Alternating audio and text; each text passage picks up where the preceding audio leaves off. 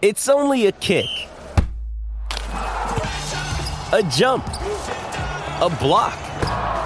It's only a serve. It's only a tackle, a run.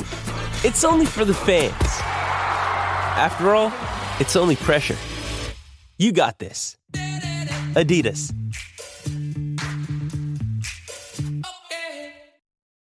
When you need mealtime inspiration, it's worth shopping Kroger, where you'll find over 30,000 mouth-watering choices that excite your inner foodie. And no matter what tasty choice you make, you'll enjoy our everyday low prices, plus extra ways to save, like digital coupons worth over $600 each week. You can also save up to $1 off per gallon at the pump with fuel points. More savings and more inspiring flavors make shopping Kroger worth it every time. Kroger, fresh for everyone. Fuel restrictions apply.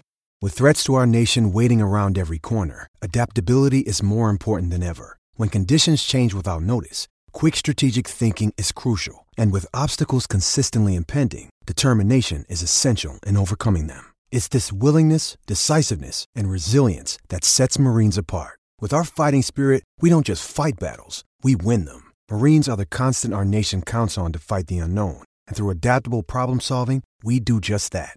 Learn more at marines.com.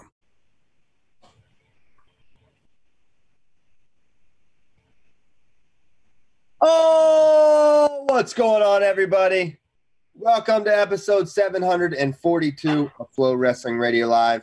I'm your host, Christian Piles, joined today by Shane Sparks, Ben Funky Askren, and JD Raider. And I am going to fight Ben Askren. It's happening. We have been yelling at each other. JD's been yelling at Ben. Ben's been yelling at us. He hates our ranking. No, I don't hate your ranking. I hate a singular ranking. Penn State Ben is riding hard for Drew Hildebrandt. And it's not just Hildebrandt. It's not just Hildebrandt anymore, because here's what I recognized last night. It's Hildebrandt and Cardinal. You guys have them both down at it's either 11 and 12 or 10 and 11. Here's my argument. Well, listen to me out here. They both placed in NCAAs last year. Both of them are undefeated this year. Yes, they do not. Neither of them have a lot of matches. Your moving of Mastro Giovanni all the way up to number 5 after a very subpar NCAA championships and Big 12s. He got beat 7-1 by Killing Cardinal at Big 12s last year. Is based on one win over Patrick McKee. Patrick McKee's like a roller coaster. We don't know what we're going to get out of him. And we're moving Mastro Giovanni to 5 over one win. He didn't beat anyone else good. It's ridiculous. It's so simple. Just move those two, Hildebrandt and Cardinal, up. And when they take an L, if you want to say they're on thin ice because they don't have huge wins, move them down. I'm happy. But move them up for now. No. Yeah. I mean, you're citing Big 12 results, Big 12 championships results. Guys, they're both undefeated this year. 3-0 and 6-0. I mean, okay, yeah. Mastro's got one win over McKee. He got whooped by these two last year. And he probably got whooped by McKee last year. No. Mastro's got one win over McKee. You can't, again, you guys are trying to use McKee he's like, what's that Kevin Spacey thing where they've connected everybody. He is connected everybody.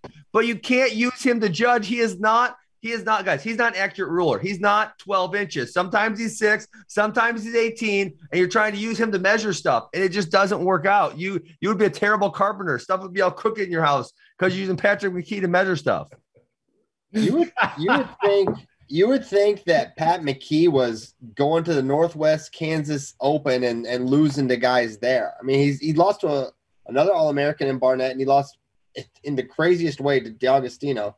Other than that, he's been pretty good, other than the Mastro loss, which is proven to be a pretty good loss to have. No, who has Mastro beat this year? McKee, he beat Prada. Manchio. Prada has not been good this year, guys. Prada has not been good this year. Okay. And he's undefeated, but here's the problem. He didn't start as high. Because he got his butt kicked at NCAAs last year. I don't know what happened to him, but you guys have a habit of not counting medical defaults or medical things, even when the matches started against people. So I don't know why you're going to start now. We're not counting it against him. It's just you don't get credit for it. Okay, that's fine. He doesn't need credit because he plays in the NCAAs last year. And your guy Mastro took all kinds of L's last year. Mastro, he's got one good win, a singular good win, which is McKee. All right, this is going to be completely circular for a half hour if I don't stop it. We're going to say stop it. Just move You're him going to up. say it's one win, and literally we just did like this 5 minutes all over again. Give me the login. I'll change it for you, and then we'll be satisfied. You need to go on Who's Number One the show with Spay and yell at him. And well, none of these guys are number one. They're just should be ranked a little differently where they're at. okay, there So I we don't know if go. that'd be appropriate. All right, great start. So we got Shane on here. He can restore some order to this show. Shane, where are you at? Are you going to Michigan this week? You better. I am not. Oh my God. Originally I was, but we're going to be doing it out of the studio, which is fine. That's okay. What does that mean? Is that's not COVID related, is it? Yeah. It's all COVID related, right? I Is mean, Michigan getting squirrely? My question is Michigan's so State squirrely. getting squirrely because they got NCAAs. Yeah, No, we it need was- a backup location ASAP. yeah, I kind of like that take, Ben. No, they're just doing this precautionary. It has nothing to do with it's that simple. That's Okay. simple. Okay, good. I don't like it. I don't like I don't like it. We need a backup location.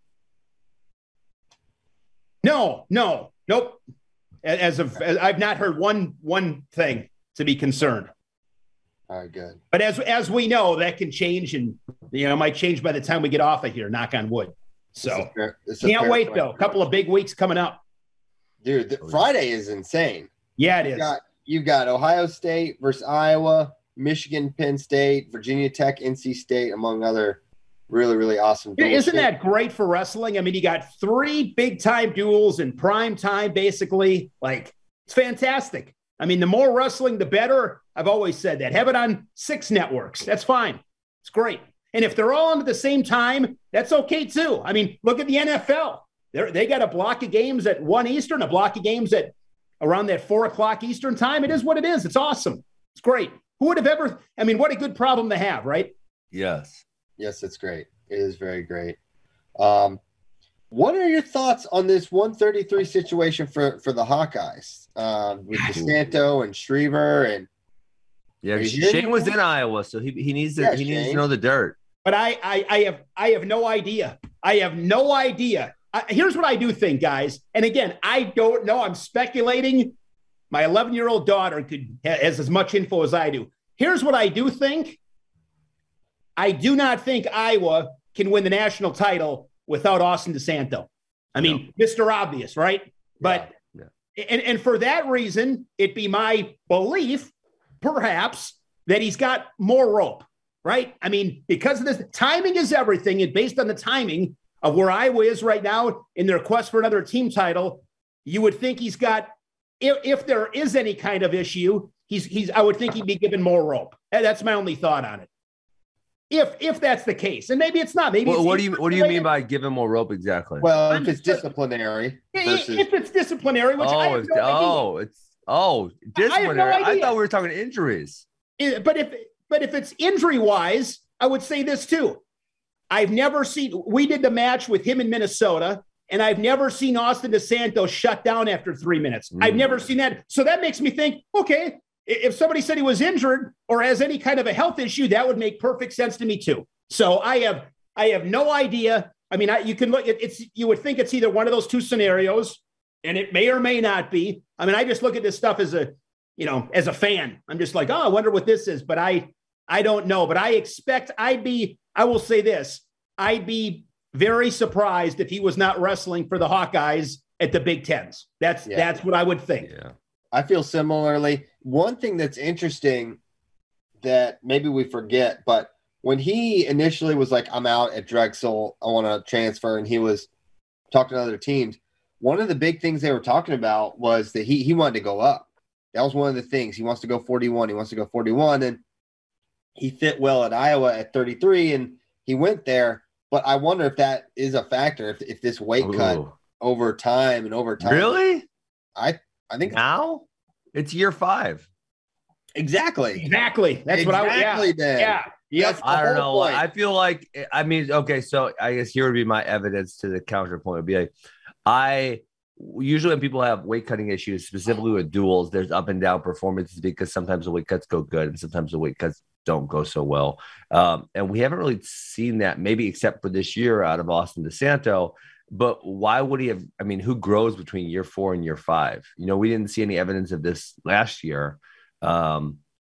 So, lots of times I think when kids come into college, so like his true freshman year, they have this idea of, oh, I'm going to keep growing. I'm not done yet. I'm going to get bigger. And then obviously year 2, year 3, year 4 happen, and you settle into wherever you're at. You realize, hey, actually, I'm done growing. I'm only going to be 5'4" or whatever it is. And then it's just there, Yeah, because the points, that is a real good point, Ben. I mean, that guy is pedal to the metal, high octane all the time. I mean, he puts 20 points on the board fairly consistently. I mean, it's so, yeah, I mean, I hope we see him back just because I think he's, a lot of horsepower and they need him at 133. Like we've talked about before, he's, we got in those tiers. He's right in the mix. What is it? DeSanto Island, you guys call it? Yeah. And I think that's real fair. One thing to remember, Ben, is how many times did he compete off an hour weigh-in last year? 4? I will look it up. 5 duels. He had 5 duels, maybe with an hour weigh-in. So it's a much smaller sample size for him to have issues with. And then how many of those matches were even 5? Yeah, competitive? Lucas Bird was the toughest one, and he beat him up pretty good.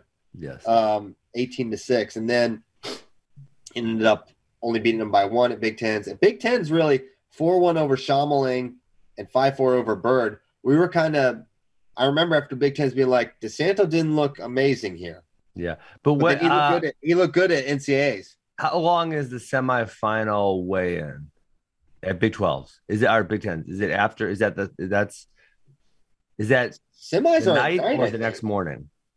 Aren't semis in the evening, Shane? I'm pretty sure. Semis are at night. Yep. Yeah. So that wouldn't be close to weigh-ins. No. That's my point. Is we haven't seen a lot of.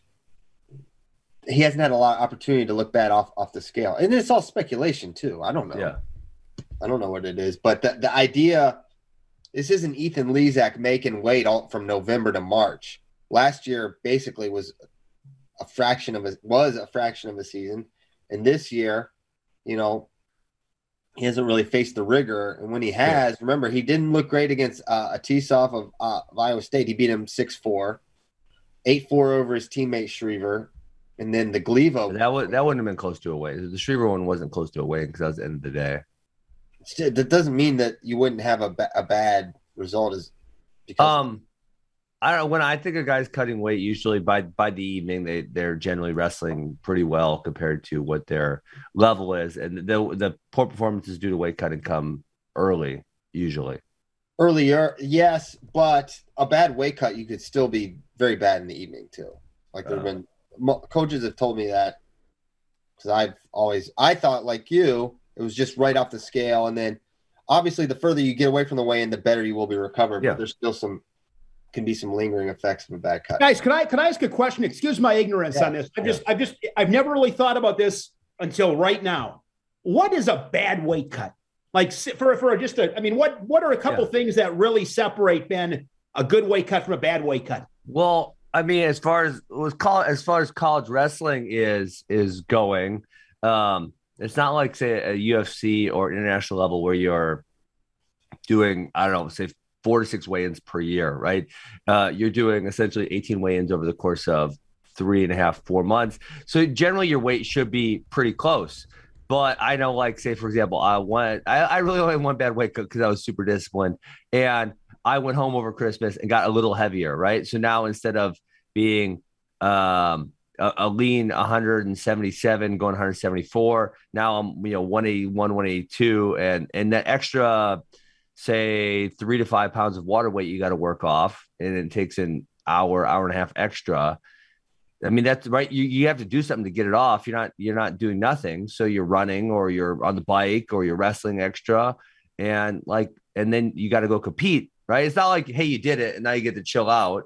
It's like you do it, and now you got to go wrestle an hour or two later when you just did an extra, instead of usually your 30 to 45-minute routine to get the weight off, now it's 2 hours or a little over 2 hours. And then you got to go turn around and wrestle. Like that, you're just not feeling as good as you should be. So are most guys ideally within about 3 to 5 pounds? Is that ideal? Would you say for most? Yeah. If you're cutting more weight than that and you're wrestling it out, obviously if we're talking off-season weight, it's way different, but we're talking in-season weight and you're cutting more than 3 to 5 pounds on a really regular basis. Now that might mean you might wrestle Sunday and then Monday you come in and maybe you're 10 pounds over, because you pounded a bunch of food on Sunday night, but then over the course of the week, you're going to get smaller again. And then say Friday, you wrestle Friday again, right? You're going to be sweating, I don't know, probably 3 to 5 pounds off. So something to that effect. Okay. But when it gets more than that, that becomes an issue. So, and isn't one of the big issues with the weight cut when you see the adverse, the amount of time that you are dehydrated, the longer that is, the worse you're going to recover, the worse you're going to perform. So if you're sauning and doing all this stuff, dehydration for hours and hours, that's going to have a bigger impact then. I remember, I think it was the Missouri NC State duel at NC State. This was probably like 2016 or so. And Missouri comes in to the wrestling room. It's like an hour and a half before weigh-ins, maybe an hour. They come in bundled up, hard practice, and immediately get on the scale. And they're like, we come in like 5 or 6 pounds over. We lose it all in this practice. Mm-hmm. We get right on the scale, make weight, recover, and wrestle. And it's just like almost like the competition's a continuation of that practice. So I think a lot of times they are coming in big. They'll eat a big breakfast or whatever, cut it all off in one hard, intense practice, and then immediately make weight and recover afterwards. Yeah, and so obviously for some guys, I mean, like Jaden Cox obviously could do a 5 to 6. I don't think a lot of those guys, maybe they might be exaggerating. I don't think a lot of those dudes are doing 5 to 6 pounds. I think it's 2, 3, maybe 4, something like that, and if you're a really hard sweater, maybe it's more, but a lot of people, maybe not as much. Yeah. But everyone is coming into that practice. Well over, pounds over. And they work it off there. Because you always want to be, I heard a story once. I think it was, I want to get my facts straight on this. I thought I heard a story once about Nick Simmons.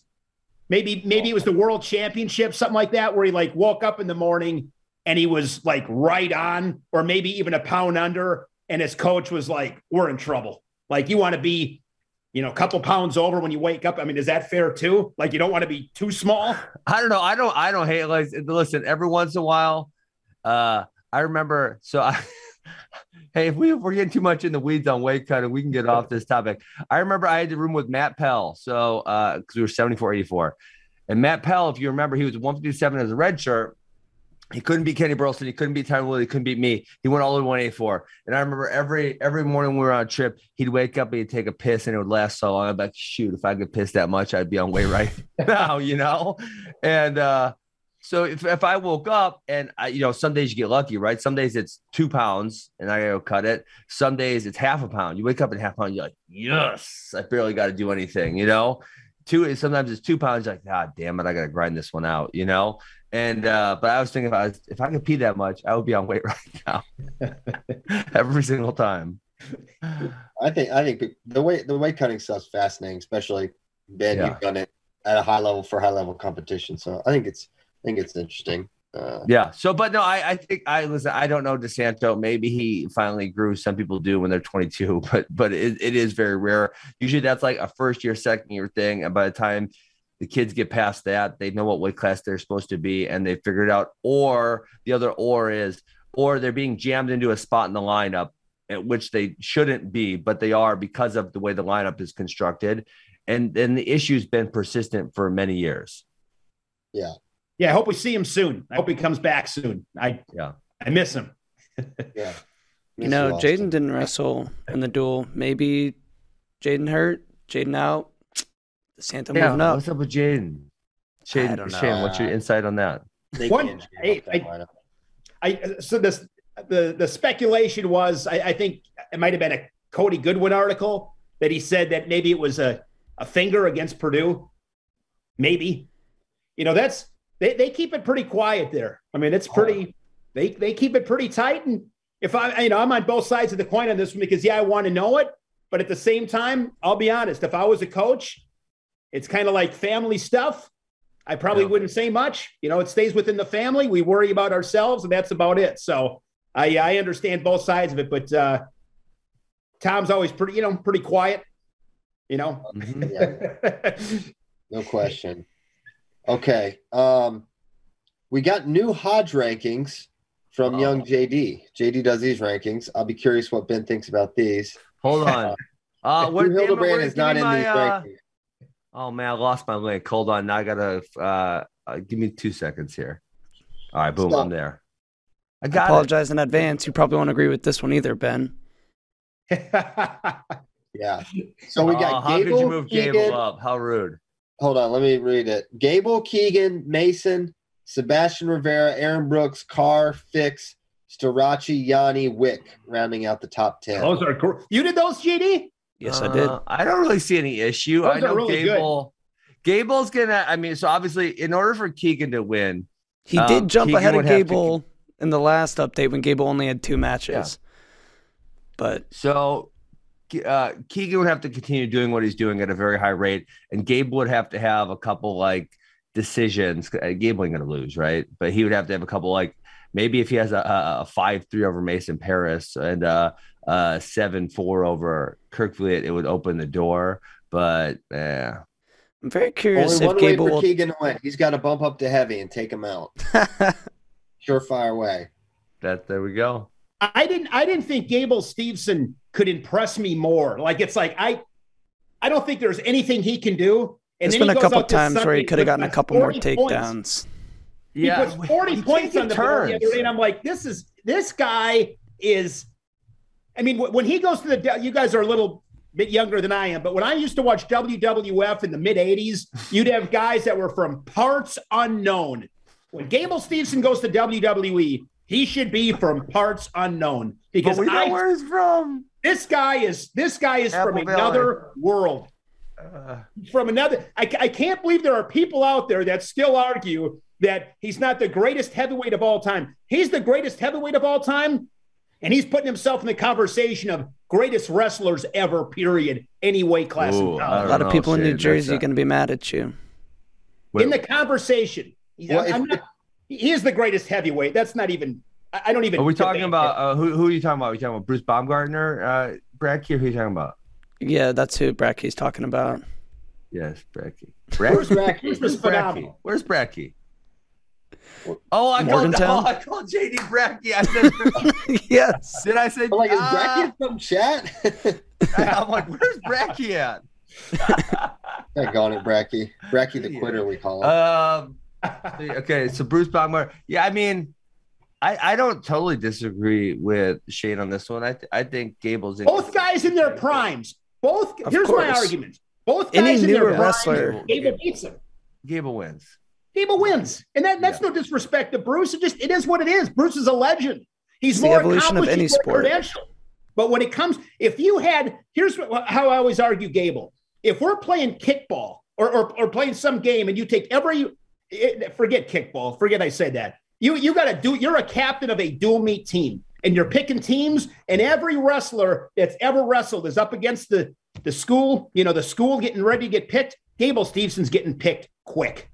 He's getting picked real quick. Like probably top 3 picks ever. He's getting picked. So the Gable argument is interesting because it's about apex versus career, right? He's not going to have the best career. No, he's not. He's going to be a 2-time champ. But we know what we're talking about here. It's apex. Yeah, at his height. My thing is when we put him in the GOAT conversation, I mean, for heavyweight, I think simple. Stephen Neal is probably the one that you could say. We're talking about American heavyweights, correct? Which, yes. But yeah, so yeah, I don't think there's anyone really in the conversation with Gable for that. But overall, you got to remember, Jordan Burroughs burst on the scene very similarly to Gable and took over the world and sustained it. And that's something that Gable is not going to attempt to do, apparently. Yeah. So, I mean, the one argument with And obviously we'll see how the season plays out. The one argument a little bit against Jordan on this one would be like, these dudes, they're not even close to him at the college level, and like Hilger is a good heavyweight, Lance is a good heavyweight, and they can't even sniff a takedown. It's crazy. It's not even slightly competitive. Whereas Burroughs had a dominant, junior, senior year, but he had some relatively close matches. And at this point, these dudes can't stay on the mat with Gable. We'll see what happens the rest of the year. Yeah, we'll see. He had his Kirkfleet match was a decision, I think, last year, if we remember. So we'll see if he's able to do. Did they wrestle in a duel or no? No, I don't think they duel. I don't think so. Minnesota does go to Michigan. Yeah, let's see how that one goes. That'll be interesting to see how that one goes. If he travels. Have Gable will travel. Okay. So, yeah, I think if Gable runs the table from here on out, I don't even think he has to wrestle in all the duels. I think he gets it. And he should get it outright. No Ty Hodges. Don't even get me fired up about that. What if Shane liked the double Hodge? No, Shane. No, I will rant. Listen, I'm with you. I'm with you. Here's what I would say. I like things getting celebrated, and there might be a day. I mean, one thing that I've come to, you guys, sometimes I'll switch. Like, it just kind of depends on my mood. This is my final answer. There should not be a tie. There should not, unless it's a legit tie based on the voting and everything else. If it's legit, fine. But it should not have been a tie. And they lack transparency because they said just first place votes. And it's like, well, what about? Well, I've been doing the ballot for 10 years. Why did we do second, third, and fourth place votes then? Why? I mean, listen, if you're saying you don't count them, why do you freaking make me write them down? This is stupid. I agree. It should have been, it's obviously compared to the Heisman Trophy. There's a lot of, there are a lot of great college football players. One guy gets it. That's the way it goes. O.J. Simpson. It should not have been a tie. If I ever said that, maybe I was just trying to be, because I like the fact that two guys get celebrated, but you can only have one. If Spencer wrestled this entire year and went undefeated, but was not incredibly dominant, kind of like we saw at collegiate duels, would they split it? If Gable, no, freaking pick one. If they split it again, I might just have to tell. They probably do it again. Run it back. I bet they would. But then they should have done it with Snyder. I mean, Kyle Snyder. I mean, right? I mean, that was if you're gonna have multiple winners, Snyder should. I mean, he never won it. I think the Nickel and Nolf or Nickel and Rutherford. I'm blanking on which one was like razor thin. Which one was it, Christian? You remember? Nickel. Nolf was close one year, I'm pretty sure. Yes, and they were both ridiculous. They were both numbers that were equivalent to Spencer and Gable last year. They were high, very high. Very crazy. High. Yep. How many undefeated seasons did Kyle have? 2? I only have one, right? Or 2? Sophomore and junior year. Yeah, that was it. He probably could have won it his senior year. That's when he lost to Kuhn. Mm-hmm. Yeah. Kuhn beat him because Zane was great that year. He won it, I'm pretty sure, in 2018, but he wasn't like a sophomore, junior bonus level. They would have had quite a conundrum if Kyle went undefeated there because he had 18 matches, 66% bonus. So anyway. Yeah. Anyway, yeah. So, I mean, yes, Gable would have to, he ain't going to lose, but he would have to have, maybe a decision against Paris in the dual meet, maybe a decision against who's ever in the Big Ten finals, and then maybe the semis and finals of nationals, something like 4 decisions. And then Keegan would have to go on a streak. And even then it's still, probably leaning towards Gable. I think Gable gets a pass for any decisions against Paris. I mean, this is a world-class wrestler. I don't think he has to maintain 100% bonus rate. I think he can have, I bet he could have 2 or 3 decisions and still win it. Personally. A couple of interesting names on here. Sebastian at 4th, 100% bonus rate. It's great. Hasn't 9 faced tech falls. He's got 9. That's ripping guys up. 2 more last weekend. How disappointed were we didn't get to see that Nick Lee match? I wanted that. I mean, we said that's the biggest match of the week, and it didn't happen. But nobody, I think what helped ease the pain is I don't think anybody expected it, right? I mean, I didn't, but until that day, I thought it was, and then Penn State put it out that he wasn't going to be there. Both those guys been wrestling, and are not like known to sit out of big things. But I think, I mean, guys, and this is pure speculation. My is pure 100%. He doesn't wrestle 2 weeks ago. Roman Bravo Young doesn't wrestle. My mind immediately goes to COVID, right or wrong. That's where it goes. So if that was the case, that brings you down a little bit, sucks some energy out. I don't want to come back against this. I wouldn't if I'm Kale, I'm not sending him out against Sebastian Rivera. I'm just not doing it. He wrestled on January 7th, so it was only a week. He had wrestled the week So he prior. wrestled on the Friday and didn't wrestle on the Sunday. Is that what you're saying? Yeah, he wrestled Maryland. Okay. So I thought, I didn't expect to see it for whatever reason. So I wasn't. Yeah. I just didn't think it was going to happen. So I was like, yeah, I didn't think so. Anyways, I hope it.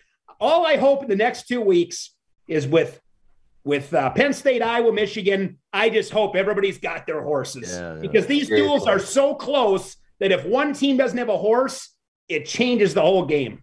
You got to have everybody there. I hope. Hope so. Michigan's missing a couple people, according to the whiteboard war you guys sent us. Yeah, well, I mean, they haven't had a mean since Vegas. There's no reason to expect him back. And same with Storr, who had a knee injury there. Mm-hmm. Do we have any intel on Cam Amin? I don't have any intel there. I know they are expecting Storr back this year. And I haven't heard. Yeah. So we don't even know if they're expecting Amin back this year? No, I just hadn't talked to anyone about it. Oh, got it.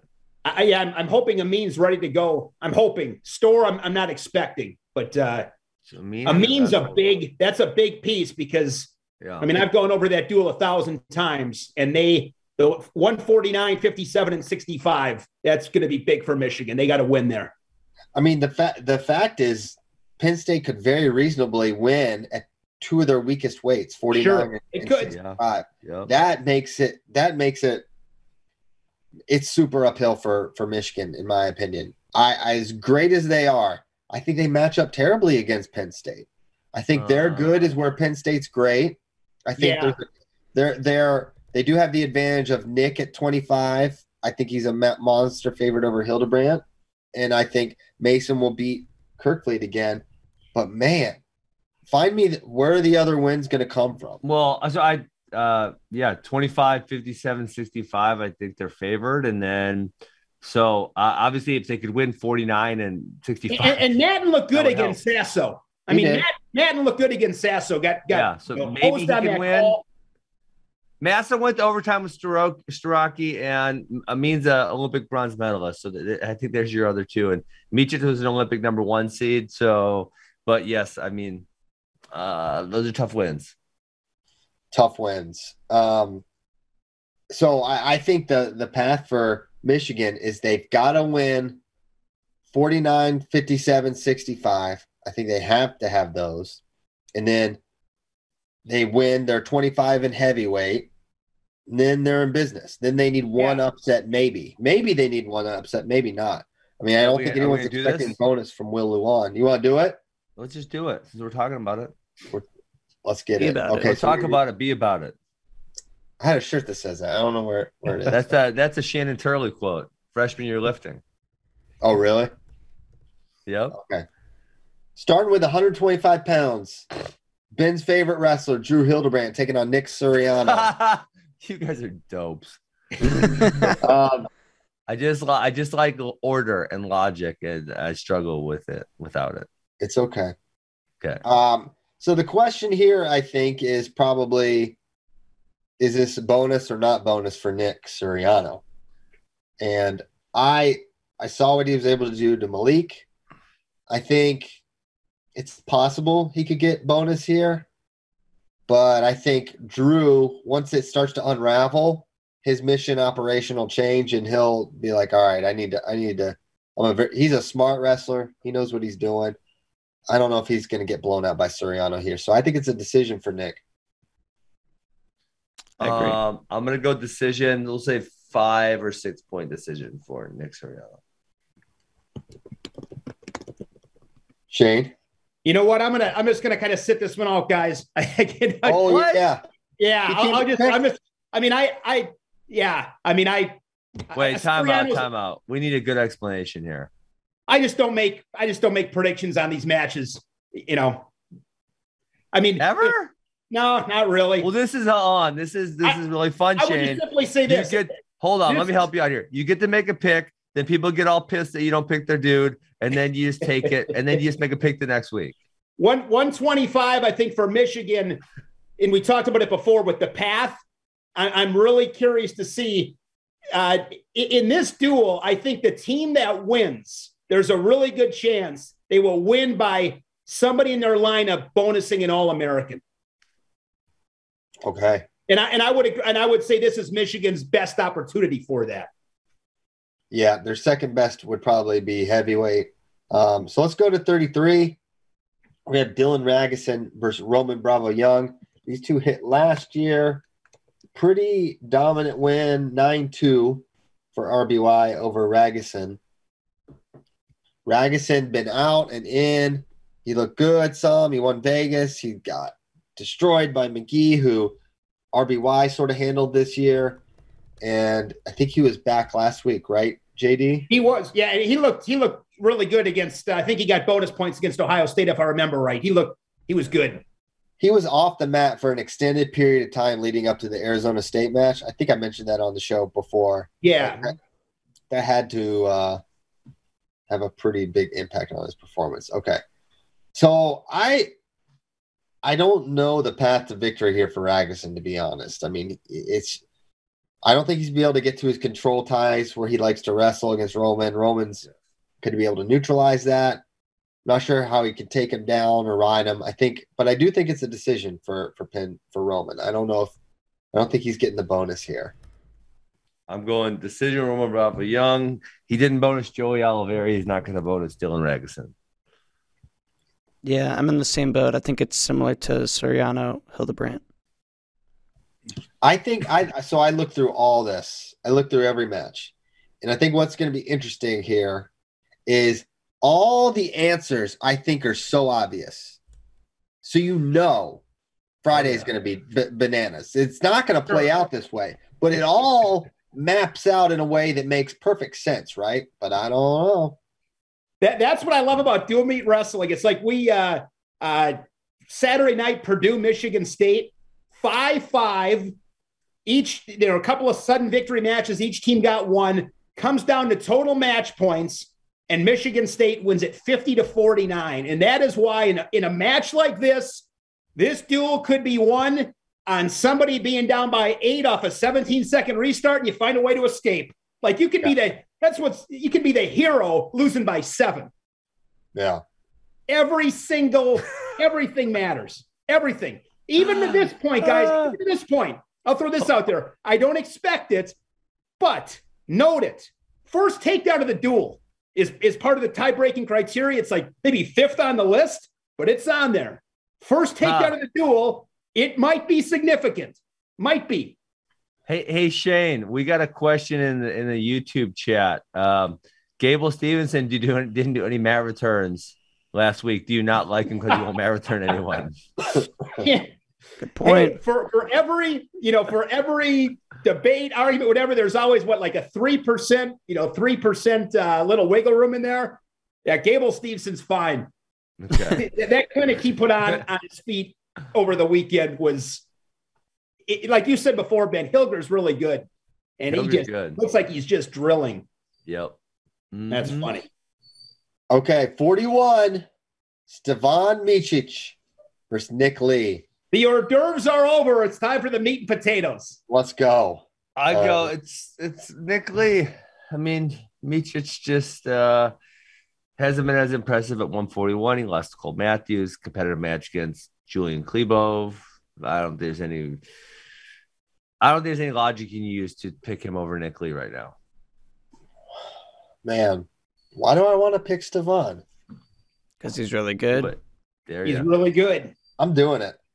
I'm going to take get out there, get some elbows. He's learned from his earlier matches. He hasn't looked great. He hasn't looked like the title contender yet.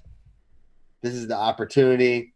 Maybe a little big brother. He dominated this guy in the Indiana State Finals back in probably 2004. Did he really? That's actually, I was thinking the one thing that could maybe hold some weight as a big brother. Yes. I don't get too tied up in that. It matters, man. Does it? Okay, because I've never. So. As a big brother, maybe I should understand the importance of being the bigger brother. Yeah, I'm going for it. I think this is a classic buy low situation with Stevan. I think he's world class. He is. I think he can now. He's got to get off the bottom. And I think he can take down Nick Lee. I think if he has enough time on his feet, he will. But if he gives up an early takedown and 2 minutes of riding time and then he goes under and has a problem, it could unravel for sure. I'm not dismissing that. But first crack, I think Stevan can do it. I can't find where he lost to Nick Lee in the state finals. I went back and he beat Nick Lee. Oh, he beat Nick Lee. And then Nick Lee lost to that's what I meant. Oh, yeah. So I looked at I'm an idiot. I looked at the wrong year. Hold on. Ed Red beat Nick Lee 1 year, I believe. And this is where, that was fire. If I could throw this in here real quick. Indiana high school state wrestling we showed this on the Big Ten Network. There are so many great Indiana. You put together an all Indiana team right now, people that wrestled high school in Indiana, I think you're looking at a top 5 team. It is good. It is good. Really? Is there just no depth or what? I didn't dive too deep into that, but I mean, you look at, Hildebrandt's from Indiana, Michich, Indiana, Red, Nick Lee, Mason Paris. Indiana tries to claim Gable. Yeah, yeah. He was in Portage, Indiana, and I think he moved in about 2013. I was talking with Bobby, his brother, Kemp. 2014, 10-3 over Nick Lee. 2014. Holy smokes. Kicked his butt. Yeah. That might be in the back of Nick Lee's mind. Could be. He beat Nathan Boston 1 year, Stevan. Remember that name? What'd you say? Nathan Boston. Nathan Boston. I was just looking at that result. he was really good. So, yeah, I think, listen, I'm just going for it. Every now and again, there's something crazy is going to happen in this duel. Yes. Hey, how about this one? Guys, is how many people are going to be in the Chrysler? I mean, it's at Chrysler. I'm a big momentum guy. Hopefully the place is packed. They're having the maze out. If they start at 125, maybe it builds some momentum and you feed off each other. That could matter. I mean, all of it matters. Yep. It's if you pick Nick Lee or Stevan Michich, either one of them, they're both capable of winning, right? I mean, nobody's going to be. I don't think anybody would be the least bit surprised, however that match goes. You got a couple of studs. Yeah, I just think right now, the way it's trending, it is tough. I mean, if Vegas were making odds for this match, there's no way Nick Lee's not a pretty solid favorite here. Yes. Minus 250 or so. Okay, next one. Cole Mattin versus Bo Bartlett. Ben Askren is a Bo Bartlett hater. It is documented. I am a Bo Bartlett realist. He is like he can't score a lot of points, and he's about an 18 to 30th ranked guy is where I kind of put him. Yeah. And I think both those are fair statements. So what do you think he does against Cole Mattin here, Ben? Probably decisions Cole Mattin. He gets a bunch of ankle rides and I don't know, probably a 4-2 maybe. Somewhere. So you're not entertaining an upset possibility? A little bit, yeah, but no. I mean, Bo Bartlett, he doesn't do a lot of bad things. He just doesn't do a ton of good things either. Wow, blasphemy! So he actually lost to Bo Bartlett 8-4 last year. So that's that would be Bo Bartlett's highest scoring match of the year, I think. It's a big match in this duel. Oh no, Bo Bartlett won 12-3 against number 297 Sean Williams. Gosh, man. JD, what are you doing here? Bartlett by decision. Yeah. So Madden kind of got hosed against Sasso. There was a bad call that got overturned. Yeah, it was the right call. It was the official just called it a little quick. He called it a little bit quick. Why did they get so antsy there? They know the rule. Yeah, he got a little antsy. That's a good way to put it. He didn't give himself an out is what happened. Because it should have been a takedown for Mattin. And then he would have been up by, I believe he would have been up by 2. I'm not saying it would have made a difference, but I thought he looked pretty good against Sasso. I thought he looked real good. He did. He was doing a good job. And, I'm never one to pick on the officials, so it was tough for me to even make that comment. But, I did it. But, yeah, I'm going with Bo for the decision here. But it's going to be in the margins. In that third period, Madden's going to have a shot. And that's in Chrysler. It's a big spot for Bo, who hasn't really wrestled with too many crowds yet, which is kind of crazy to think about. He did last week against Van Brill. This will be a hostile crowd. So that's a great. I love how this duel sets up, right? I mean, majority of these matches are just, hammers on both sides, toss-up matches. I think it's going to be just a blast. Gotcha. Yeah, I agree. Now, this may not be a blast. 49-57, if you got to pop some popcorn, the favorites here are guys that like to keep it real tight. Shot here, shot there, be positional. Luan versus Negron. I think this one, listen, Will's a favorite here. No doubt about it. But Negron's had moments, and if he got a takedown here, I would not be surprised. And if you get a takedown against Will Luan, you're really in the match because he only gets 1 to 2 per match in general. I would slide in on this comment. If you had to make just if somebody asked me, give me one statement on this duel, here's the one I would give you. If you wanted to really oversimplify this, Michigan, if they're going to win, they need 157, right? I mean, I have a hard time believing that Michigan can win this duel without getting 157. That I would say. Yeah. Let's not make this more, guys. Tony Negron, his dad was tremendous. I took a phone call with him. This guy's tremendous. What a name drop. But Tony Negron's 1-5 this year. He ain't beating Will Luan. Let's just call it a decision and move on. Listen, we got to have a little more respect for the brother of our former intern, Rich. Call it. Move on. It's a decision. Well, you're all going to say the decision, Luan, and then we're going to move on. You know what? You're almost spiting me into picking it, but I'm not going to fall for your reverse. Dude, I dare you. Put down Will. I should. You know what, JD? I should just give a full 10-minute technical analysis of how I think this match should go. But we can move on here. Let's get to more pressing topics like Patrick Nolan versus Brady Berge. Yeah, we need to move on from that one too. Okay, we'll keep that one moving. I think. Yeah, I don't know, man. How's Nolan been doing this year? Terrible. Yeah, I mean, I'm saying, is this a bonus potential thing? Brady Berge does not have a historically high bonus rate, so I'm going to say no bonus. Okay, well, let's see. Check the stats on how Brady Berge wrestle stat bonus rate 38%, 36%, 40%. Those are hold on. I think it's bonus. Has Pat Nolan wrestled at 141? Pat Nolan is a 141 pounder. Yes. Yep. No, he's not. He wrestled Michigan State Open, 2 duels, and the Cleveland State Open at 141 pounds. Yep, 141. Bumped up for the team. He's getting bonus. He better get bonus. He got majored by Dylan D'Amelio, 14-3. I appreciate you guys finding this information. Let's go major decision, Brady Berge. He was touched by Karchla. If he wrestles 65, which I don't know, I just put him in there because he wrestled the Ohio State duel. I think the mean's coming back for this. I mean, it could be back. 100% gut feeling. Oh man, they need him so bad. Okay, well let's put a mean in here. How does it go if a mean's in here?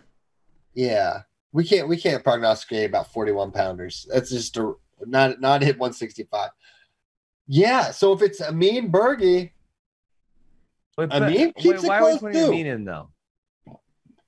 I don't know. So we're not talking about Patrick Nolan, a 41. Let's just move on. Let's just move. We have listen, Christian. I'm gonna do a little preview. These last 4 matches, they're really, really good. You double parked. We got time. We can talk about this. You can predict who you think's gonna wrestle. I think I got breakfast tacos coming today. No, do you really? No. I'm mad. I'm jammed up here. I don't get. Although I'll make something delicious downstairs. It's okay. I'll say Cam wrestles too, because I don't think they would use a 41 pounder if it wasn't a super short term thing. So I have no real logic other than let's go Cam. and I'll say Cam by decision. Oh, God. Well, if Cam remains wrestling and he's healthy, he's probably going to – I would pick him by decision also, but I don't think we have much evidence of that. Man, it's a super close match if they wrestle, though. Berge is tough to score on. Berge's defense is really, really good. The idea that he could get a reattack on go behind off Cam Amina is not – especially if he's not 100%. Especially if he's not 100%. I think if Cam wrestles – it is totally a toss-up match. I think it's 50-50. I really do. I don't think it's I think it's a close one. It appears that Michigan has a handful of other choices at 57 and 65 that they could put in there. Why are they putting Patrick Nolan at 141 in there? I would assume could be COVID related, because they have probably 4 other guys who look eligible from their roster. Yeah, I don't know. I would assume that as well. Very strange. Okay. Yeah. Why are we assuming? Did they put out a probables and they put out Patrick Nolan? Because say Lane Van Anroy, he's solid. He would do a decent job at that weight class. Yeah. JD based it, I think, wisely off of who they sent, not who's on their roster. Yeah. Maybe. And I have not. Maybe because they're injured, COVID. Who knows? Yeah. Let's look here. I don't see any probables yet, but hopefully soon. All right, now we can move on. Leah Howard. She'll normally get back with us. Leah, she's the best. She is the best. Yeah, Number one. Great. Okay. Now, Ben, let's get to it. 174. Logan Massa, Carter Starachi. Take it away, Ben. Well, despite the fact that they went to overtime last year and that Logan Massa looked good, I'm picking Carter Starachi. Wow. Glad we saved some time for that analysis. Good thing. Glad we rushed. Say what you're gonna say. Glad we got through 65 so fast. Listen, I think Logan's gonna have a hard time taking Carter down. I think Carter's good for. I don't think Logan can turn Carter. Obviously, I don't think Carter's gonna turn him. It's a takedown battle. I think it's a one takedown match. I think Carter gets it. Yeah. Let me ask you guys this question when it comes to Starachi, because I remember that duel with Michigan last year. What impressed me most about him was his ability to fight through hard positions. I mean, it just blew me away. I mean, there were 3 or 4 times in that duel with Massa last year, I thought he was dead to rights. I mean, I'm getting ready to give a takedown for Massa call, and he just, from a pure toughness standpoint, Carter Starachi. I mean, that guy is willing to fight so hard in tough spots. That's what impresses me most about him. That's a year ago. Now he's another year older, another year in that room. He might be, and I know people talk about him a lot, but he might be the best guy. He might not get enough credit, Starachi. Yeah, I remember watching that match and thinking that was Massa's window to get a win over him. Yeah. Next time around, this young guy, he's getting better and better. I don't know if you're going to get him at Big Tens or NCAAs, and kind of played out that way. What if Massa does it for Detroit, though? Does it for Detroit Rock City? They need him. Yeah. They need him. Big match. They need him. He didn't come back to lose to Carter Starachi. I'm sure of that. So. And he's, a lot of confidence with that win against Ethan Smith. I think he put 8 points on the board in the third period. Oh, yeah. That was big.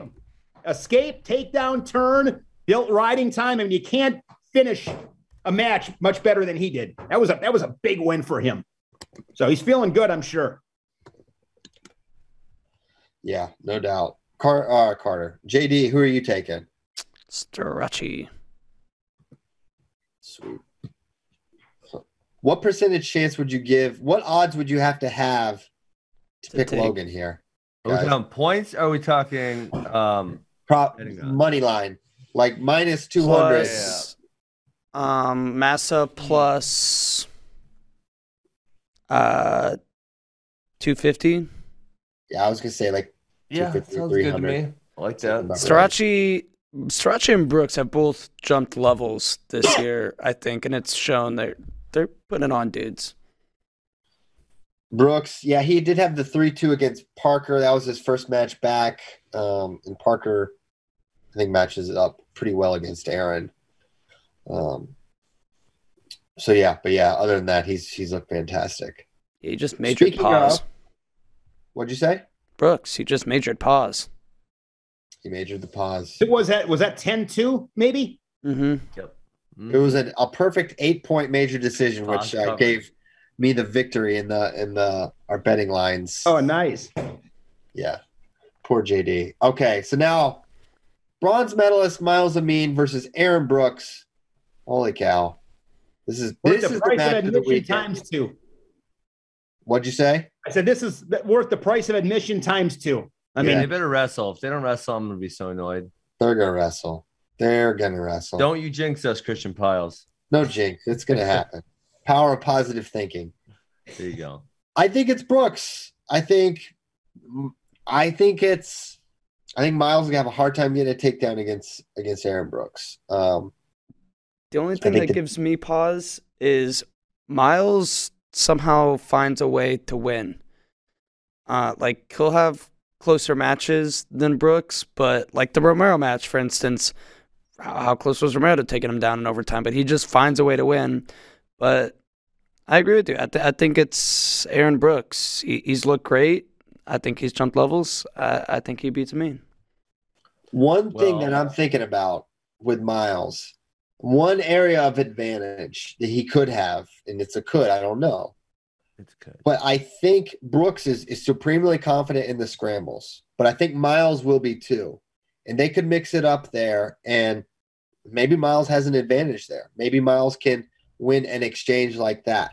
I don't see Miles necessarily getting to his single leg and having a quick finish. I think he's gonna have to win a scramble against Brooks.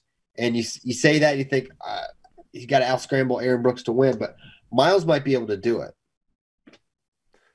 Well, that's what I'm calling for. I'm going to call Miles Amin overtime victory, 3-1. Love Ooh. it. Love it. I think Amin. He's been in a handful of overtime matches. I mean, he's been there plenty times before. He's comfortable there. Just a warrior. I mean, he's just a warrior, Miles Amin. That is going to be a great match. That is going to be so. This is one of those duels where there's so many great matches, and if they start at 125, you want to just enjoy every match, just soak it in, enjoy every match. It's like you don't want those. You know what I mean? As exciting as some of these upper weights are, it's like this just keeps getting better. I mean, it's dessert. This is one of those 10-course meals that you get 10 desserts. That's what this duel is for. You're gonna have a bellyache. Yeah, it's dessert after dessert after dessert. I don't want all dessert. I'm gonna get sick of dessert after a couple. This is dessert. I want some meat or something. But yeah, I agree with you guys. Neither one of these dudes is probably getting a clean takedown on the other one, and it is going to be earned through some type of scramble, and they're both pretty stingy. So that's why I think it's going to overtime. 3-1. Miles Amin doing it for Detroit. For the doing Rock. it for Detroit. For Rock City. Pat Bruckey versus Max Dean, former EIWA rivals, both onto Big Ten pastures. I think Max is the favorite here. I don't know. I think Max has looked vulnerable, but I don't know if Bruckey has the matchup technically that gives Dean problems, unless just being a freaking huge horse, which Bruckey is, can neutralize some of what Dean is. But I don't think that's it. I think some guys can scramble with Max. That's what can challenge him. I don't know if he can scramble with him. Yeah. Yeah, I just don't see. Yeah, you're right. I don't see a path of victory for Pat Bruckey. I think Max Dean's just a little bit better in most positions. I think you need to be able to score in bunches too against Max. Like a takedown is not. He's going to figure it out unless you snake one late in the third period. It's a 1-point match and you get a takedown and ride out for 10 seconds. I think you get an early score on him. I think Max is proven to be undeterred in those kind of situations. Yeah. But Brucky's savvy. He's going to be prepared. It's going to be in the margins for sure. It's going to be close. Yeah, I think it's going to be like a 5-3, 6-4, somewhere in there.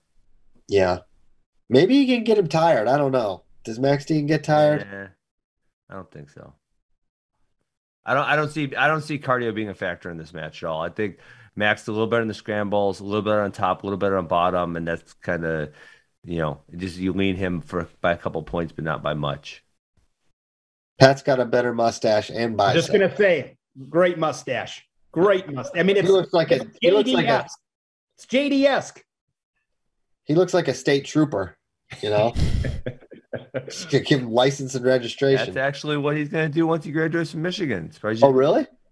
No, I made that up. Yeah, sweet. That'd be cool. All right, JD, who you got? You got Stash Bros sticking together or what? I will defy my brother and upper lip hair and go with Max Dean. Man, I thought that was a brotherhood, a fraternity like no other. Disappointing. Think again. You find out who your friends are. I know. That's why I'm not even gonna bother with a mustache. All right, next one. Going into heavyweight, I have it 18-9 in favor of Penn State, so locked up. But CP has it 15-12 Penn State, and Ben has it 15-12 Penn State. Who did you pick, Christian? That I didn't. Micic. Stevan. Micic. Oh, jeez. Okay. Okay. Well, it's interesting. I mean, I'll just Mason Paris by decision, which makes it 15-15 on my scorecard. It's going to go all the way down to most points scored within the matches. Michigan is going to win most points scored within the matches. I think so. Christian, you're going the same way as me? Well, I think if it comes down to match points, I think you're probably right. Yes, because I'm going to go. Paris is going to be about a +4 or 5. Dean's going to be about a +2. I said JD, plus. You gave Ben picking Hildebrandt for Penn State at 25. That's not who he picked. That's not who he picked. But he also got me wrong on 33, though. You got to flip those two. He has me picking. Hold on. We need to double check. JD did put check him. Let's see. You got to check the math on this guy. I picked Soriano. I picked RBY. I picked Nick Lee, Bo Bartlett. I did not pick Ragusin to beat. Wait, I also didn't pick Cam Amin. Hold on, because Cam Amin is not wrestling. I messed this all up. JD, you're all over the freaking place. He's having a stroke. I've been talking to people in the chat. Delete. All right, no, I have Penn State winning 18-12. That's a big JD. I'll okay. Are you fixing it now? Let's see if he gets. I think you still have it 15-15 though, because you picked. You picked Soriano, you picked Micic, you picked Luan, you picked Cam Amin, who I don't think is wrestling. If Cam Amin was wrestling, I would pick that to be the victor, and then you picked Mason Paris. So yeah, you are 15-15. Okay, with Mason. Holy cow! So it's that close, guys. I mean, it's that close. The questions you have to ask in this, we got to talk about this match. We cannot just throw a 3 up here. This merits discussion because it was a bloodbath. I think when they wrestled in folk style, but then Greg got him in freestyle. Now, how much do we factor in the neutral battle? I don't know. I mean, obviously neutral is going to play a factor, but how much do we factor in freestyle? That's what I'm not sure of. You guys hate factoring in freestyle. Do you give 2 rankings, Greg not predictions. Any shot? Hate it. Do you give him any shot here? What percentage chance? Oh, there's definitely a shot. Yeah. I give him. Is it safe to say this? That Kirk Vlietz could be the most improved wrestler in the Big Ten amongst the really good guys because he's got to be. I mean, I don't know, but I will say this: coming into this Big Ten season, that's the guy that I'm most intrigued by to see how much better he's gotten because he hasn't been healthy. He was sick, I think, for a little bit. Like he is an extremely special talent, and I'm with Christian on this one. Like this match, this is not. I agree with Christian from the standpoint of this isn't just an automatic like a gimme. This is not. Yeah. I've been saying this I've been saying this since preseason when I said him and Mason were on the same tier and got laughed at and bullied into. Let me break it down. Can I break it down for you guys? I think this is actually pretty simple here. Yes, you guys are right. It's not a gimme, but until Kerkvliet can prove that he can get away from the elite guys on bottom, then we still all should have questions, because now Slim Tone probably is not elite on top like Big Tone was, but Big Tone tummy timed him. Mason Parris tummy timed him last year. Guys who were not on that level, he got away from, right? If they weren't really, really good on top, he got away from them. But if they were really good on top, he didn't get away. He had a closer match with Gable than Cassiope and Mason. Because Gable ain't gonna try to ride anybody. Yeah.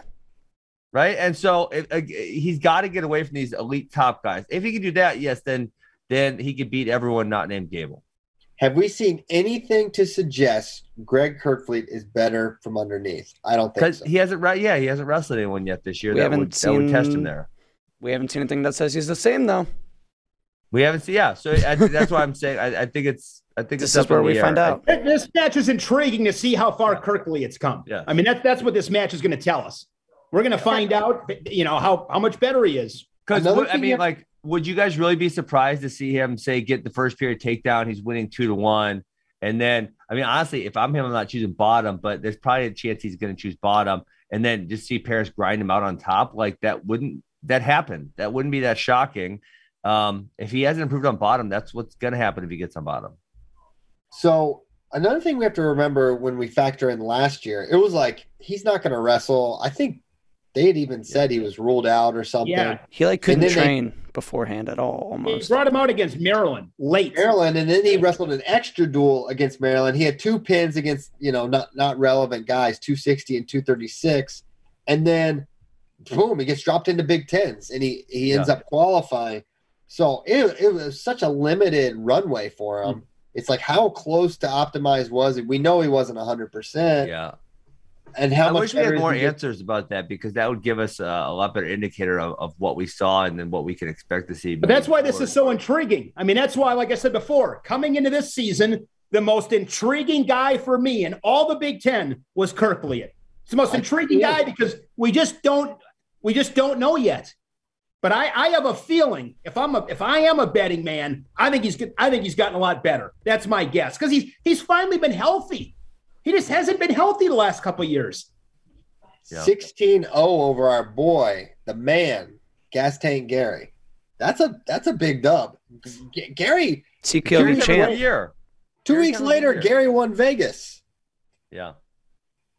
Over a not bad field. It's not Big Ten heavyweight, but he beat some guys there. He beat Christian and Mason guys, I believe, and maybe you guys have this in front of you.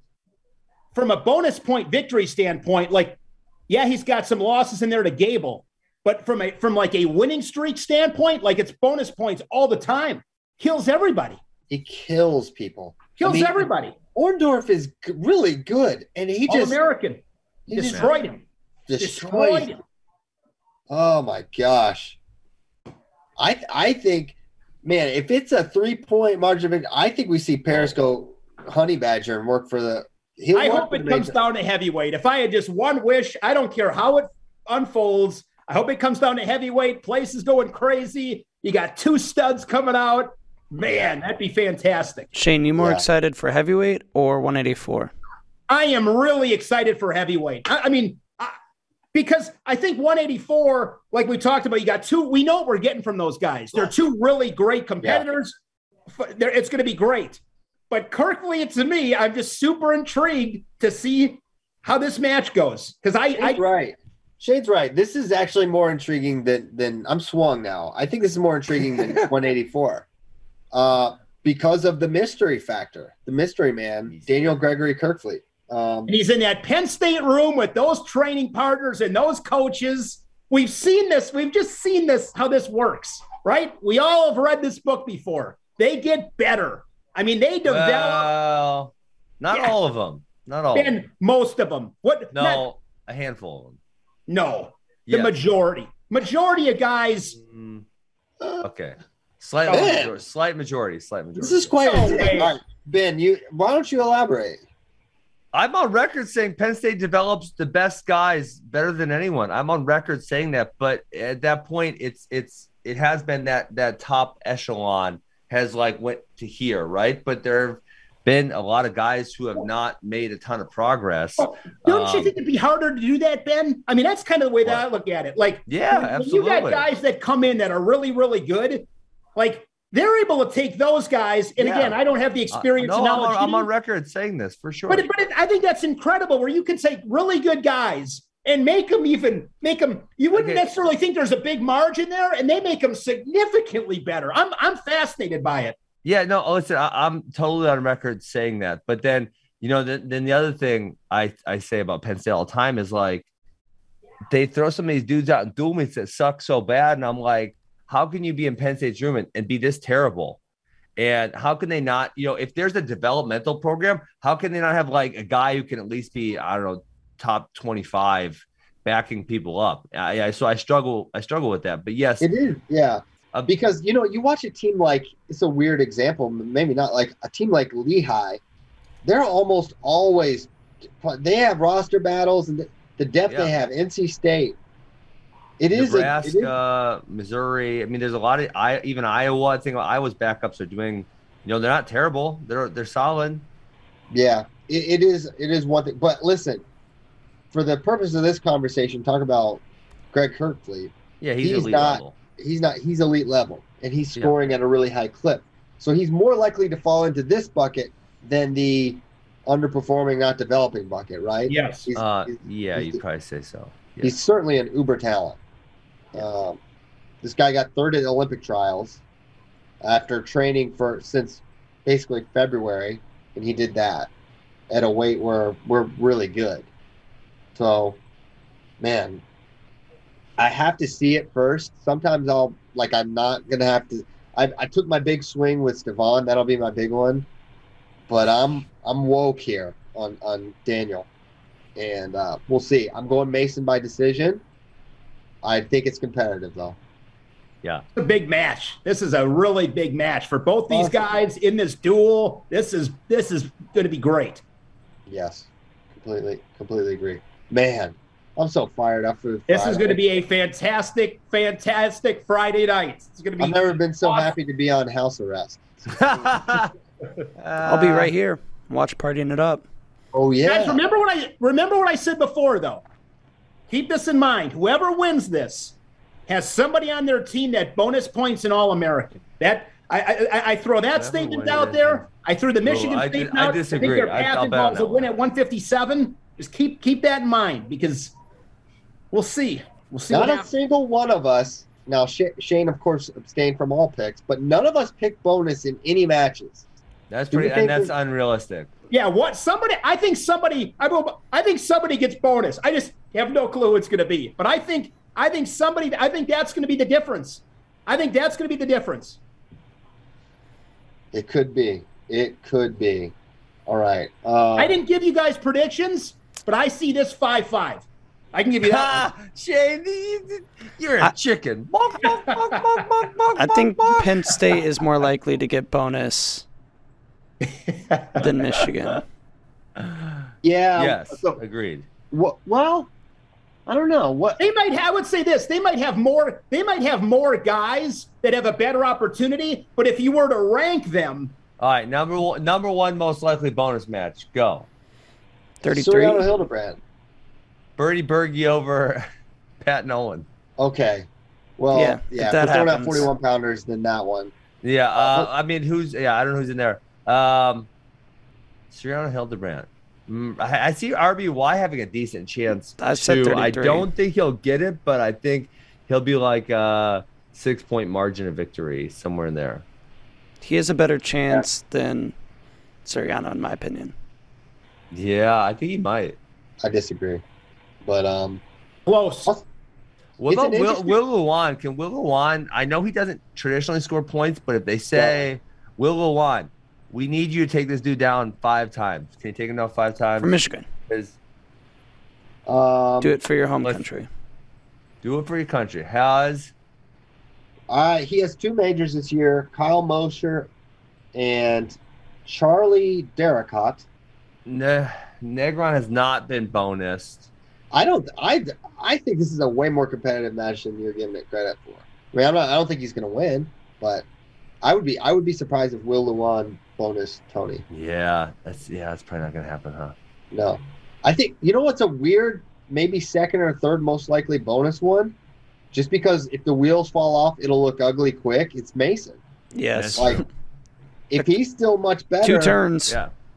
I mean, this guy's Mason Paris is a total freak of nature. Yeah, Kirkley might be too. Kirkley might be too. There's mounting evidence that he is. But he gets that elbow one good time. He gets 1 6-point dump. Yeah. And also, no, you're right. The thing is with Mason, he's not just a turner. Once he gets you there, he keeps you there until both of your shoulders are placed in such a way that the match is terminated. Yeah. So he's fantastic. Yeah. As crazy as it is, I think that's a really high probability one for bonus. I think you have to throw. And in a similar vein, and I picked the upset. Yeah. I think you say Nick Lee. Nick Lee's a good bonus one. Yep. Because if it starts to go the wrong way, it can get off the rails in a hurry. And Nick Lee's he's a honey badger with his Devon ever been bonus though? I mean, that's like, or DeSanto almost teched him. I mean, he lost by 6 to Cole Matthews. Yeah, I mean, now sure. And I throw out the DeSanto loss because that's been discussed at length. But let's look at his losses. 4-1. He had the 11-5 this year. Medical forfeits. No other losses. 13-8 to Seth Gross. 22-10 to DeSanto. 7-5 Pletcher. Yeah. And that's 2 years ago, right? Or 3 years ago? Yeah, 3 years ago. Yeah, I mean, because usually when you think about someone getting bonused, there's really three methods, right? Number one, large skill discrepancy. One guy's just way better than the other guy. Number two, bottom issues. Guy's significantly worse on bottom, so he's going to get turned a whole bunch of times. And number three, gas tank issues. They get tired, and the other person racks up the points. And I just don't feel like that really fits their criteria. Whereas, you brought up the Mason Paris thing, it's like, well, if there's some bottom issues there, if there's a skill discrepancy on bottom, then yeah, Mason could definitely get it done. Let me throw this out there, guys. Maybe that I always say something that might be like, has you guys shaking your heads like, what is he talking about? But Christian brought up Kirkley before. Here's the other thing that I'm just throwing this out there.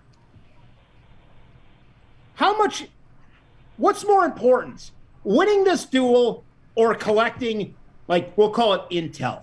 Like if I'm Greg Kirkley, as an example, maybe it's not, you want to win this match, but maybe it's more important to go on bottom of Mason Paris right now. It's just more important. Maybe. I'm with Shane on this, Ben. You say, but I think this is not. Yeah, you want to go on bottom. You want the feel. What I'll say is, I do think Penn State felt it. Does use this kind of stuff to. Yeah, that's a good point, Ben. He has felt it, but I think the broader point of Penn State using stuff like this as intel gathering and not just that, but we're not deploying our NCAA finals game plan. That's fine. Big Tens. Nobody does it better. Nobody does it better. Look at Chinzo over the years. Look at what happened last year. We've seen it time and time again. They turn around these results. I mean, from Big Tens and then at NCAAs, it's a different story. The matches look completely different. I think we don't see the best Greg here, the best game plan for Greg here. Now, there may be no game plan that beats Mason for Greg this year. That could be reality too. We just don't know. So yeah, but I think Shane is sort of onto something there. Yeah, I given what happened last year, unless he's made significant improvements in the room, which is obviously a possibility that's happened. Now, if he gets taken down, obviously he's going to be on bottom. He's going to have to deal with it, and we're going to see what happens. But, man, say it's 0-0 on second period and his choice. I guess I don't know what's happening in the room, that's a factor that I know. But if he's like, if Kale's like, hey, man, I ride this dude out sometimes, he probably shouldn't go down, guys. He probably shouldn't. If Kale's like, oh, man, this dude's getting good on bottom, I can't ride him anymore. Yeah, let's go down and let's see what's happening. But, and they're going to know that. But if you lack confidence there, I'm not going bottom. You could be right. Now, maybe, he could defer. He defers. Now, maybe Mason Parrish chooses down, and maybe he gets a takedown, and then Krugman gets out easy. And now, hey, you got it easy once. Let's choose bottom of the third period because we got out easy once. Okay. And now it's 3-2, and now a takedown wins at 4-3. Right. So there's multiple factors. There's multiple variables that I don't know. But I think there definitely could be good reasons to not choose bottom. Feel you. I want to throw this past you guys real quick with obviously Ben and JD, you guys in your wrestling division 1. Obviously with Cael, he's just so laid back. I mean, at least he appears that way. Who are coaches that stand out for you guys that were just unbelievably calming presences in the corner? And how important is that? Depends on the wrestler. Some wrestlers want a more calm, cool head in the corner, and some need to be fired up. Some need to be slapped in the face before they go out on the mat. You know? Who is calm? I mean, there's not a lot. There's actually not a lot of them that are calm. No, most of them are pretty intense. Even like, I remember one of the first times, if you know Brandon Eggum, it's like one of the nicest dudes. Yes. He's a wild man. I remember the South Dakota State duel. I was like, I had no idea Eggum was this demonstrative in the corner. Yeah. Cael does his fair share of yelling and talking to refs too. I mean, Coach Brands, Coach Smith, they're all in the refs. They're in their guys. They're Bourmette's kind of, I mean, Tom Ryan, that guy's, they're all over the refs. They're super intense guys. Bourmette's maybe more towards the calmer side. He definitely is as like a person. Dresser. Dresser's just right here. Yeah, Dresser.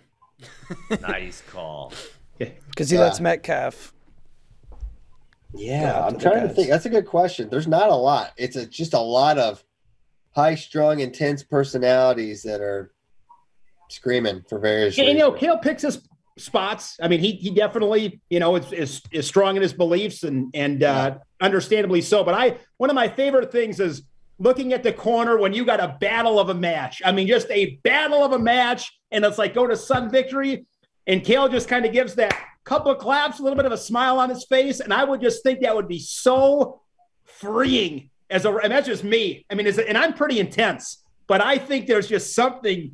Every time he does, I'm like that. Or you get up in a big match, you get up on the big stage, he gives you a handshake and a little bit of a smile, and it's just like I just love it.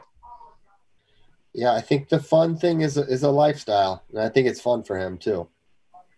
Did you guys read that recent article in I think it might have been SI about Buffalo with McDermott?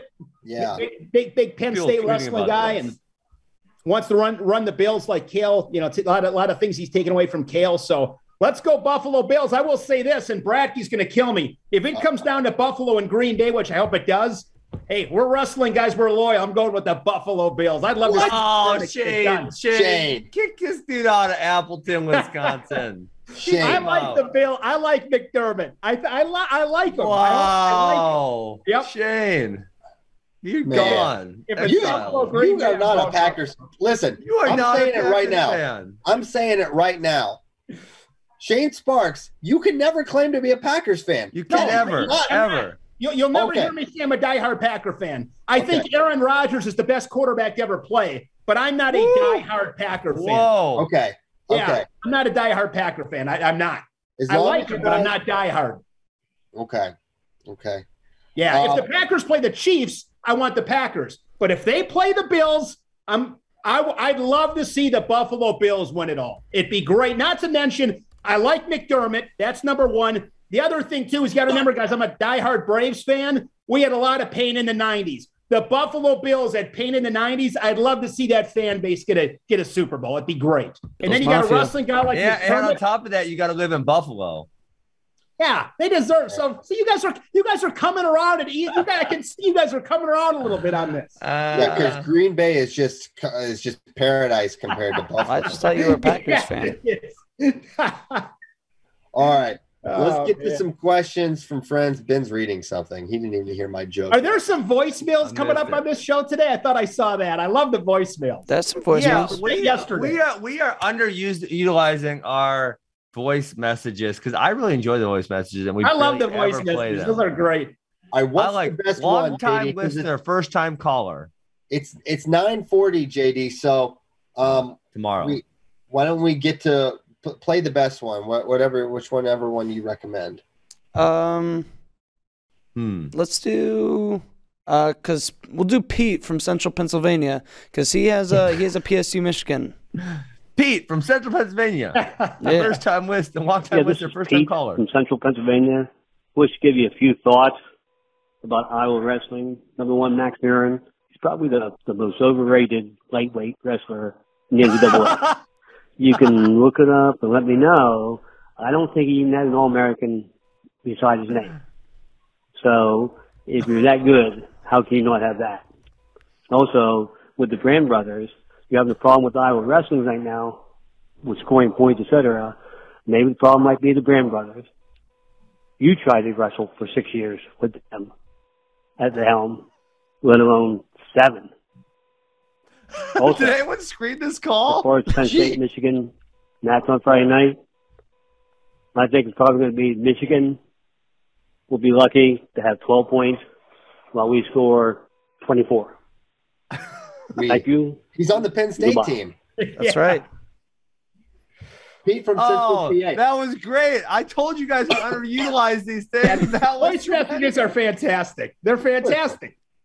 Well, let's take this one thing at a time. If any Iowa fans want a rebuttal, please feel free to call in. Yeah. Oh my gosh. Oh my gosh. He's got to be our correspondent. Can we get that guy as a correspondent? That guy was raging. I wasn't ready for that. So, one, the idea that Max Murin is overrated would probably. He's not All-American. Why isn't he an All-American? Yeah, but look at those matches he had at the end. If he's that good, why isn't he All-American?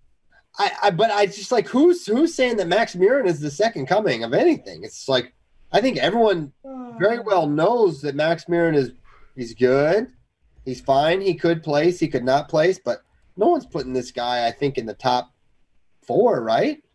Let me throw this out there, guys, about Max Murin. Toss it. When you look at wrestling, I always think like you want to make it where a guy hates wrestling you. If you had a list, the top 5 guys that you would hate to wrestle, Max Murin's on the list. Hate to watch wrestle. He is not on that list. He's not on my list. Max Murin. I'll go. I would hate to wrestle AJ Ferrari, Mason Paris, Gable. But I'm talking about Max Murin is such a brawler. Like you might beat Max Murin, but he's one of those guys where look at his losses at NCAAs last year. I think they were a pair of 1-point losses. He was right there.